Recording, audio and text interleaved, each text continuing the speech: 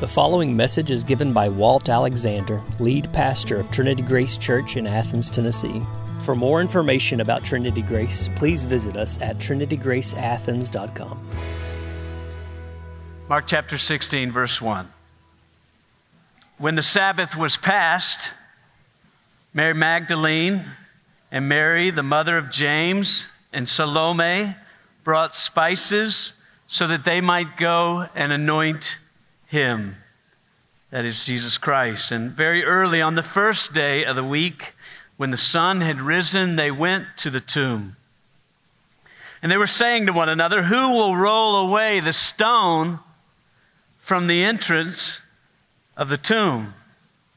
And looking up, they saw that the stone had been rolled back. It was very large. And entering the tomb, they saw a young man sitting on the right side, dressed in a white robe, and they were alarmed. And he said to them, "Do not be alarmed. You seek Jesus of Nazareth, who was crucified. He has risen. He is not here. See the place where they laid him. But go. Tell his disciples and Peter that he is going before you to Galilee. There you will see him just as he told you." And they went out and fled from the tomb, for trembling and astonishment had seized them, and they said nothing to anyone, for they were afraid. Grass withers, the flower fades, but the word of God abides forever. May God bless the hearing and the preaching of his word. One of the books I own begins this way. Book by D.A. Carson. He says, "I would like to buy $3 worth of gospel, please. Not too much, just enough gospel to make me happy, but not so much that I get addicted." He continues along these lines, saying, "I would like just enough gospel to make my family secure and my children well-behaved." I think I'll take a little bit of that. "I would like just enough gospel to rescue me from hell, but not so much that it gets out of hand. See, I don't want so much gospel that I begin to love those unlike me. I don't want so much gospel that I begin to give my money away or begin to deny myself or long for the next life more than living my best life now." Now, none of us would be so bold this Easter morning to say, "I would like $3 worth of gospel," but I wonder if our lives agree. One of my friends tells me that after he became a Christian, his dad said to him, "It's okay to go to church, but just don't get too carried away with it." I wonder if that's where many of us are. It's okay to give some of your devotion to the Lord. It's okay to give some of your time away. It's okay to give some of your money away to others. It's okay to go to church sometimes. But let's not get too carried away. But that's not what Jesus died for. Because that's about $3 worth of gospel. And I want to plead with you, don't settle for it. This morning we come to the end of our series on Mark's gospel. I think this is the 46th message you've heard on this gospel. How about that? That's the longest series to date. We still have time to beat that record. Among other things, Taylor will spend time next week explaining why we, along with many other scholars, believe the Gospel of Mark ends at verse 8. So he'll answer all your burning, juicy questions. But it's a bit of an odd ending. It's an odd way to tell the story of the resurrection. Unlike the other gospel, Mark does not include the risen Jesus appearing to the 12. Doesn't include the walk on the Emmaus Road with the disciples when they said, "Did our hearts not burn?" when he began to teach us all the scriptures say about me. It does not include doubting Thomas, who stuck his fingers into the wounds of Jesus Christ. The only thing Mark includes is an empty tomb and a couple scared women. And that's it. But why does the Gospel of Mark end this way? And he wants us to see something very important. The news of the empty tomb is not the end of the story, it's only the beginning. It's not the conclusion, it's the introduction. It's the beginning of the new creation. It's the opening of a new and living way to God. It's the giving of new life into the world. And it's the launch of a mission to every tribe, tongue, people, and nation. It's Mark's way also of turning to you and me and saying, what are you going to do with it? What are you going to do about the empty tomb? Will you believe it's good news? Will you embrace it? Will you enjoy the nameless many who did not save their life? Or will we settle for $3 worth of gospel? Just enough to keep the children well behaved and the family safe. I want to plead with you, take all that you have and buy as much gospel as you can get your hands on. Take all that you have and buy as much gospel as you can get your hands on. So I'm going to break this text out. It's a little bit different. Break this out with three surprising reasons why the gospel is worth all that you have. And what I mean, not merely monetarily, I mean your life. It's worth everything. And so it's three surprising reasons in this text that the gospel is worth all that you have. The first is the first eyewitnesses of the empty tomb are women. The first eyewitnesses of the empty tomb are women. Now, that's a very obvious point, but it's a compelling, although surprising, reason why the gospel is the only thing worth all that you have. In verse 1, Mark mentions several women going to the tomb. Look in verse 1, Mary Magdalene, Mary, the mother of James, and Salome brought spices so that they might anoint him. Now, this is the third listing of women in about 10 verses. If you flip back, if you need to, verse 40, he mentions Mary Magdalene, Mary the mother of James the younger and of Joseph, and Salome. Verse 47, the first mention was witnessing his crucifixion.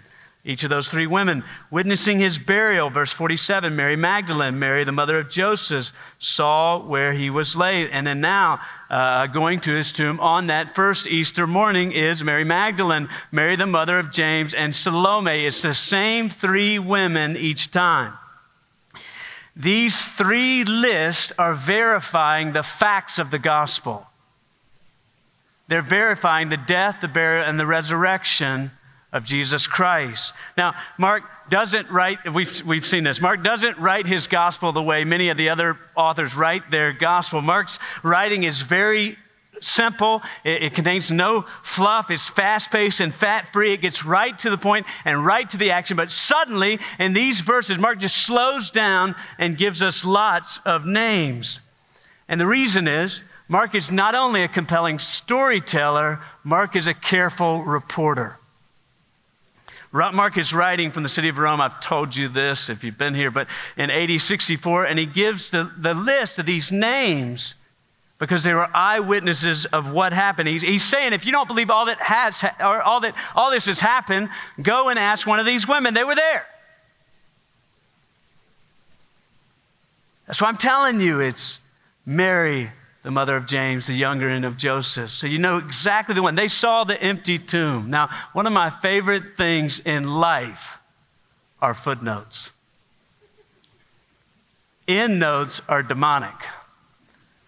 They will not be in the new creation. But footnotes are, I was reading a book last night. There was endnotes. It drove me nuts as I was going to bed. Footnotes, immediately. What he's saying, the author's saying, if you want to learn more, just go to this book. Well, that's what Mark is doing. These names are footnotes. They're Mark's way of saying the Gospels are not stories passed down like a long telephone game and ending up someone like Mark compiling them together. The Gospels is the careful reporting of eyewitness testimony. That's what these names are all about, and I could go into a lot more detail there. So Mark is telling us and verifying the facts of the gospel. But we should be surprised that the eyewitnesses he mentions first are women. Because in that culture, it was a patriarchal culture. Men were educated, held power, led in governing, owned property. Women were not able to do any of these things. It's a culture very unlike ours. As we've seen throughout the gospel, Jesus treats women very differently than that culture does. And in fact, in this moment, he's demonstrating yet again the important place women play in the kingdom of God. In fact, as we saw, the whole scene about his death, or about his vicarious death, his death in our place, and his resurrection, all of it's been bracketed by the devotion of godly women. We saw the woman in Mark 14 who anoints him, anoints his head. This faithful woman when all the disciples didn't see what was going on. And now we see in Mark 16, these women going to anoint him on the morning. All the men are afraid, but these women are not. But the fact that women are the first eyewitnesses also confirms the truthfulness of this account. As we've seen, it's not surprising that Jesus would have women included and occupy an important place, but it's very surprising. The most important event in human history is verified by the eyewitness testimony of women. Women were not even allowed to testify in court, and yet they're written in the scriptures. This surprising fact actually confirms the truthfulness of this account. If Mark and the other gospel writers were trying to convince people that Jesus really did die and really did raise from the dead, if they were trying to get a new movement off the ground, they would not have included women. And that is not a knock at women. They would have done what we do, is like scrub our past of anything potentially offensive so that this message can be received. They definitely wouldn't have included women. The Greek philosopher Celsus of the 2nd century said Christianity can't be true because it's verified by women. But I think the reverse is actually true. In a patriarchal culture where the testimony of women is not accepted in court, why do each of the Gospels include women as the first eyewitnesses? Because it's true. It's what happened. There can't be any other reason. That's what Mark is helping us see, along with all the other Gospels, that it's women verifying this in a patriarchal culture so that we would receive it as true. Several years ago, I read an article by Rachel Held Evans, who's from Dayton, Tennessee. She died a couple of years ago, right across the river. She was writing about the women going to the tomb with spices and ointments. She was writing about this passage. She was teaching about the resurrection. At that point, she'd already become a skeptic in a lot of ways. She said, I quote, "I can't promise you resurrection, but I can promise you friends for the journey. I can promise you fellow travelers to help you carry those burial sacrifices." So she's saying, I don't believe that anymore, but I can say, you'll have some friends for the journey.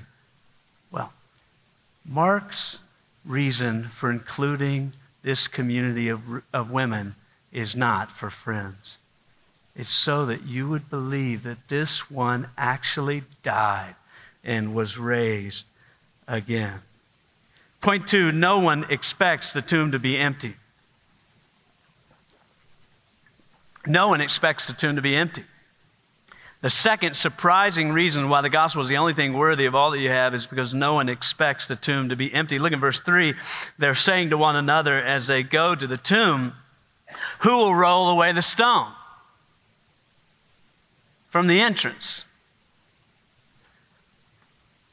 They're just kind of wrestling with it. They're expecting the tomb to be exactly the way it was Friday night when Joseph of Arimathea laid him in the grave. They're expecting to find the stone over the door. That's why the conversation discussing, what are we going to do? We got the oils and spices, but we totally forgot there's a stone over the door. What are we going to do? They're wrestling. We can't roll that thing away. It took all of Joseph's might. We can't roll it away. So they're expecting to find the stone over the door. Quite obviously, they're expecting to find Jesus in the tomb. They're not expecting the tomb to be empty, but the women are not the only ones not expecting the tomb to be empty.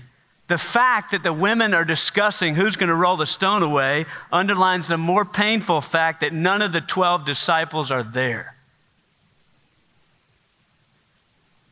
They're holed up in Jerusalem under lock and key for fear of the Jews. An astonishing fact of the New Testament is that no one expects Jesus Christ to raise from the dead. Now, we know from studying this gospel, they should have expected it, right? As we see, each of the 3 times Jesus tells them what's going to happen to him in Jerusalem, he says, after 3 days, I will rise again. After 3 days, I'll rise again 3 times. After 3 days, I'll rise again. It couldn't have been more clear. This is what's going to happen. And everything we saw happened according to plan, but no one is waiting.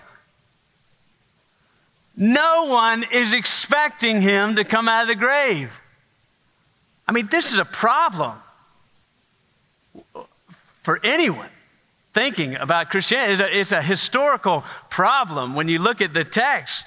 No one expected him to come out of the grave. See, the disciples find the resurrection just as unbelievable as we do.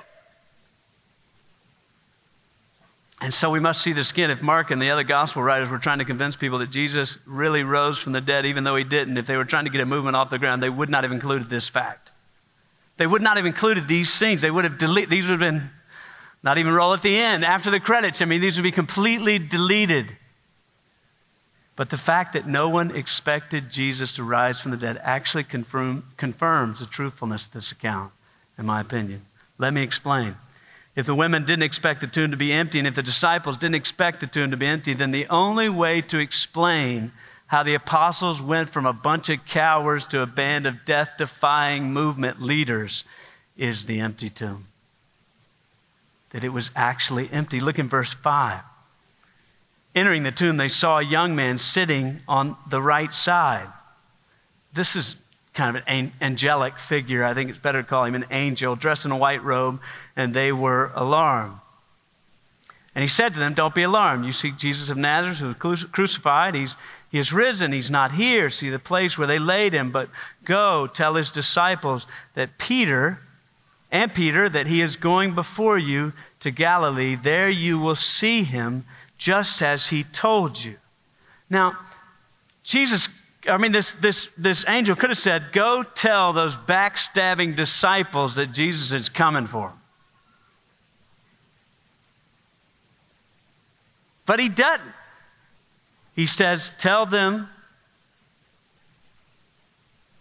that Jesus is going before you to Galilee just as you told. He's reminding them of the promise. Look up here, Mark 14, 27 to 28. And Jesus said to them, you will all fall away, for it is written, I will strike the shepherd and the sheep will be scattered. But after I am raised up, I will go before you to Galilee.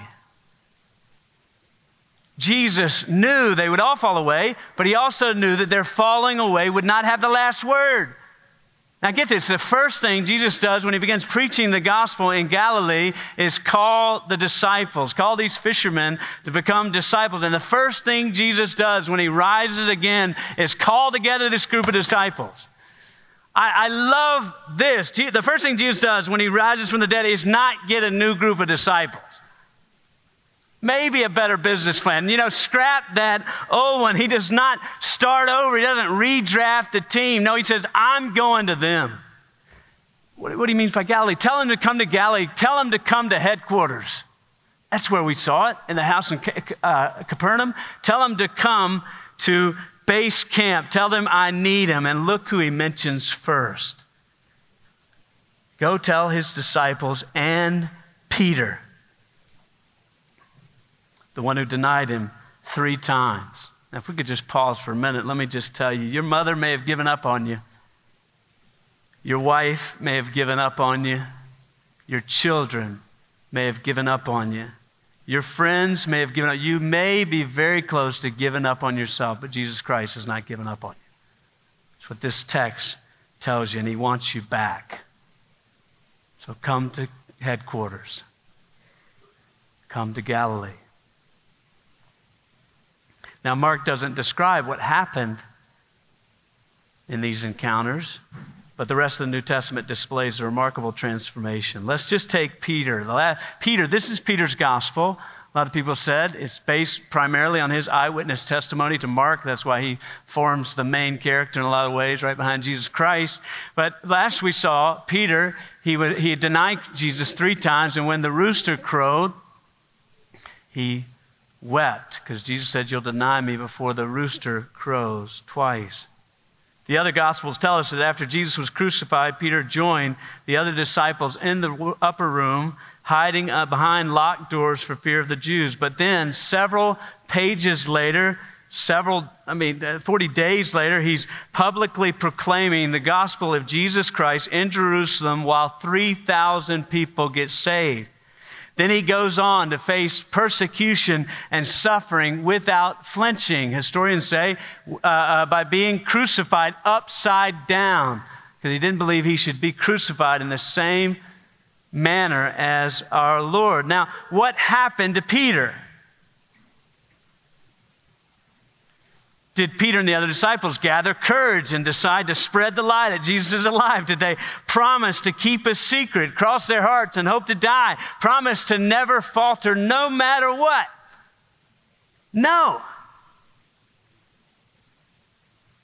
I love the way Chuck Colson talks about it. Chuck Colson worked for President Nixon and was a part of the Watergate scandal. And he says, "I know the resurrection is a fact, and Watergate proved it to me." How? Because 12 people testified that they had seen Jesus raised from the dead. Then they proclaimed that truth for 40 years, never once denying it. Everyone was beaten, tortured, stoned, and put in prison. We could list that out. I got a book on my shelf called After Acts that tells about both the biblical and the historical death of each of the apostles. Except for John, he stayed alive to almost 95. They would not have endured that if it weren't true. He explains, Watergate embroiled 12 of the most powerful men in the world, and they couldn't keep alive for 3 weeks. You're telling me that 12 apostles could keep alive for 40 years? Absolutely impossible. The only explanation for the transformation of the disciples is the resurrection. The fact that they didn't expect Jesus to rise, the fact that they were all hiding away under padlocked doors, and the fact that they're suddenly death-defying movement leaders is only explained by the empty tomb and the resurrection. It's a stubborn fact that must be dealt with. If you haven't trusted in Jesus Christ, it's a stubborn fact. It won't go away. The transformation of the disciples is perhaps the greatest evidence that Jesus is alive, because Jesus appeared to them. He restored them and sent them out. Point 3, the empty tomb brings trembling and alarm. Now, how could this be a reason for anything? But the empty tomb brings trembling and alarm. I think it's actually a surprising reason that the gospel is only worth all that you have, because the empty tomb brings trembling and alarm. Look at the way they respond to the empty tomb. Look at verse 5. And entering the tomb, entering the tomb, they saw a young man sitting at the right side, dressed in a white robe, and they were alarmed. That same word, do not be alarmed. Verse 8, and they went out and they fled from the tomb, for trembling and astonishment had seized them, and they said nothing to anyone, for they were afraid. Now, the tomb is rolled away. They expect something good to have happened, right? The tomb is rolled away. It's like an invitation, walk in. But when they walk in, nothing good happens. They see the angel. The angel does not say, surprise, here he is. The angel says, surprise, he's not here. No wonder they were freaked out, And once the angel is done speaking, they immediately scatter. They run away, trembling and astonished. They seize them, and they have said nothing to anyone. They were afraid. How's that for the first Easter? I mean, those Easter bunnies get a little spooky, but this is much spookier. Cancel the reunion. Cancel the party. The empty tomb, it seems, is not an open road, but a dead end. It's not good news. It's terrible news. Again, we must see that Mark was trying to write a gospel message, a story that would be well received by everyone around him. He wouldn't have included this story. He would have included a reunion, a feast, a picture-perfect, happily ever after ending. Of course, some of the Gospels include scenes like those, but why does Mark refuse to do that? Why does he end this way? Because the women respond to the empty tomb in the only appropriate way, with awe-struck wonder.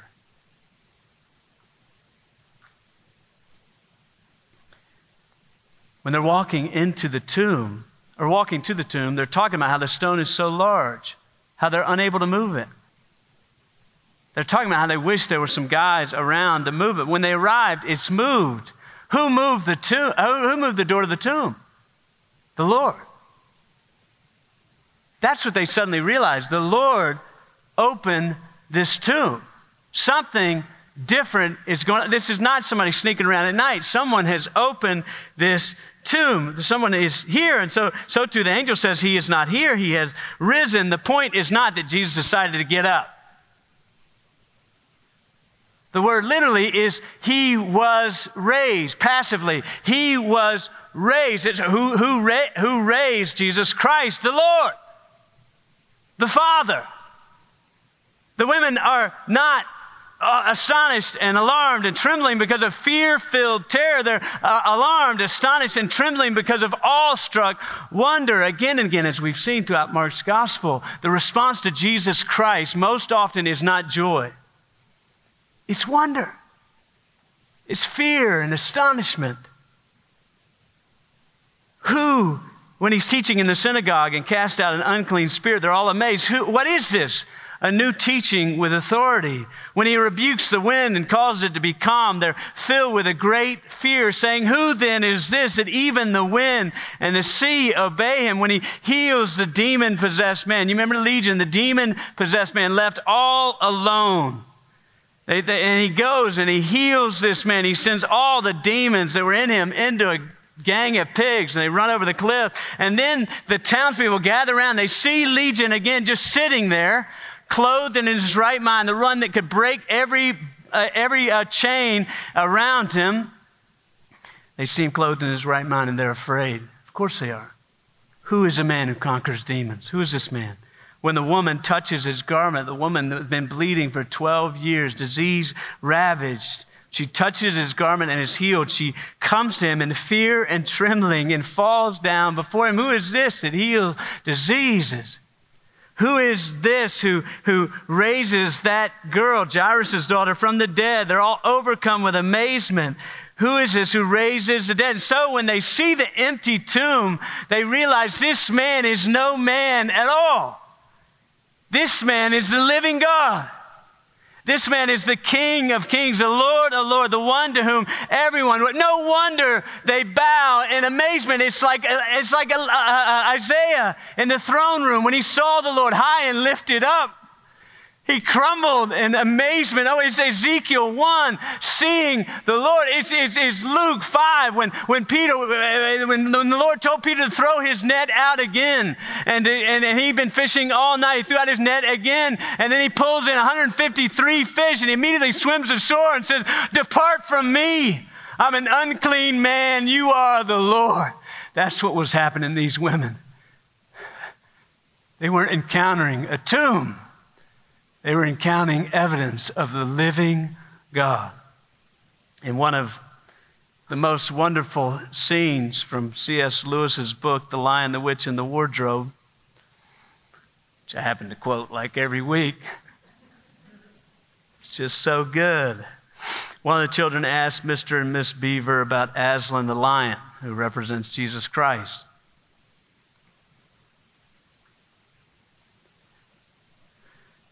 Lucy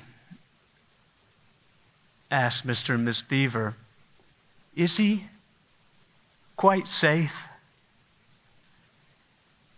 I shall feel rather nervous about meeting a lion. That you will, dearie. And make no mistake. If there's anyone who can appear before Aslan without their knees knocking, They're either braver than most or else just silly. Then, is he safe? Lucy asked. Safe? Mr. Beaver said. Who said anything about being safe? Of course he isn't safe. But he's good. He's the king, you know. He's the king, I tell you. Their eyes saw that Jesus Christ is the king.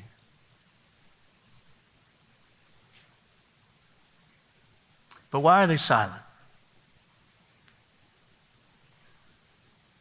Surely it's wrong to be silent, right? This is the greatest news. How are they going to hear unless someone tells them? I mean, it's the greatest news the world's ever. Why are they silent? First Easter morning, they're silent.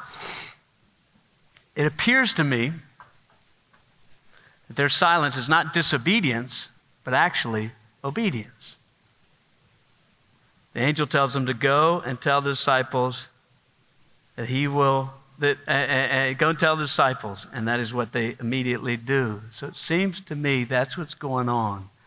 They go immediately to disciples to tell them that Jesus is alive. So,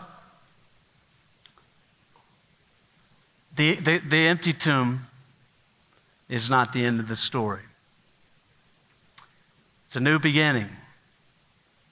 It's the opening of a new and living way to God. We saw that last week with the curtain ripped in two. It's the giving of new life into the world. It's the launch of a new mission to every tribe, tongue, and nation. And Mark's gospel ends this way, without a big party, to say to you and me, what are you going to do about it? What are you going to do with the empty tomb?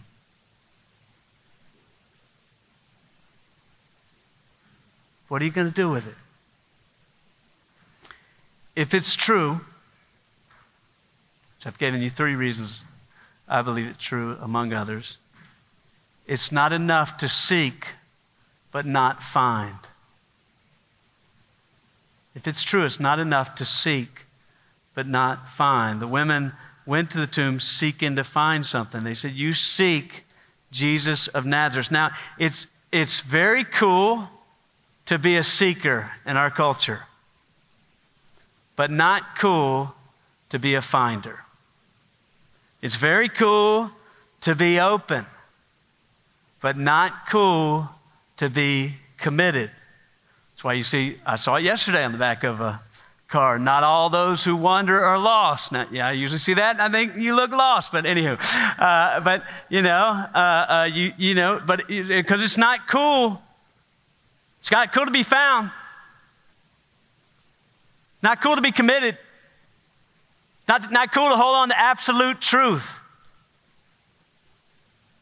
Not hip, but Mark wrote this gospel so that you might find the empty tomb and find forgiveness and life.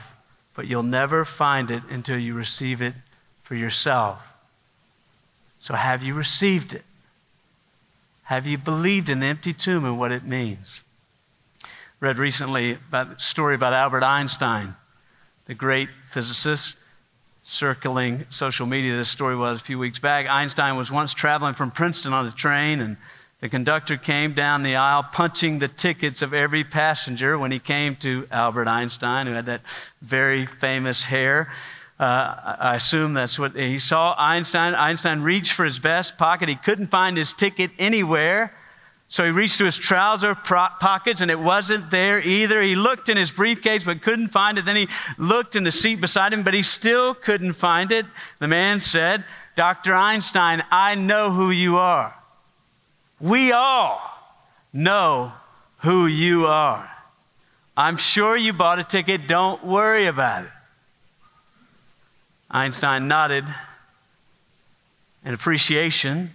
The conductor continued down the aisle, punching more tickets. As he's moving down the aisle, punching these tickets, and as he was ready to move to the next car, he turned around and saw Mr. Einstein, the great physician, down on his knees, hands and knees, looking under his seat. for the ticket. Where is it? We all know that feeling of losing something you're trying to find, and you're all over the place looking for it. The conductor rushes back to him. Dr. Einstein, don't worry. I know who you are. No problem. You don't need a ticket. I'm sure you bought one. We're all good.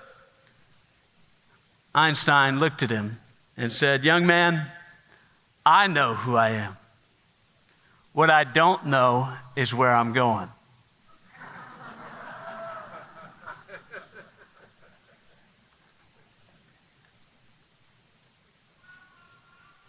You'll never know where you're going until you stop seeking and hide in Jesus Christ. Till you run to this man, Jesus Christ. John Newton says it like this: the life of Christianity, says Luther. Now, this is Newton quoting Luther.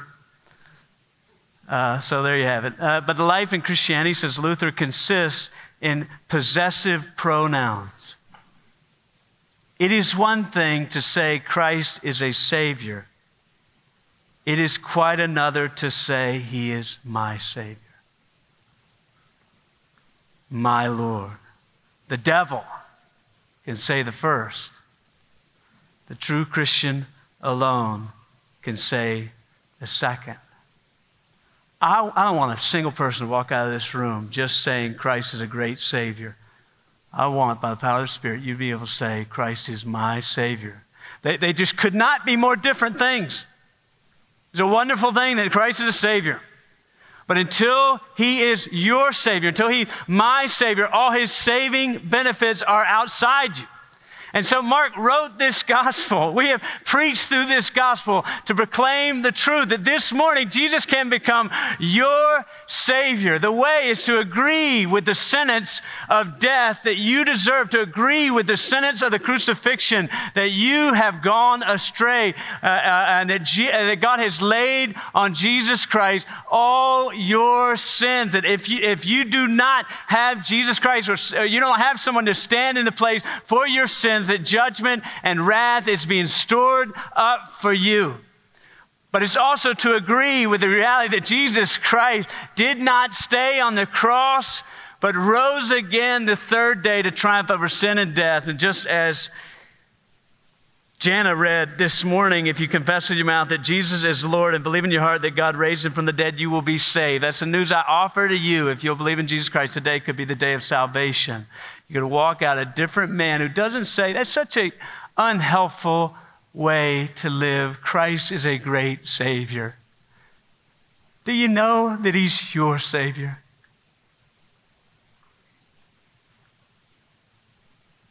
It doesn't matter how long you've listened to these things.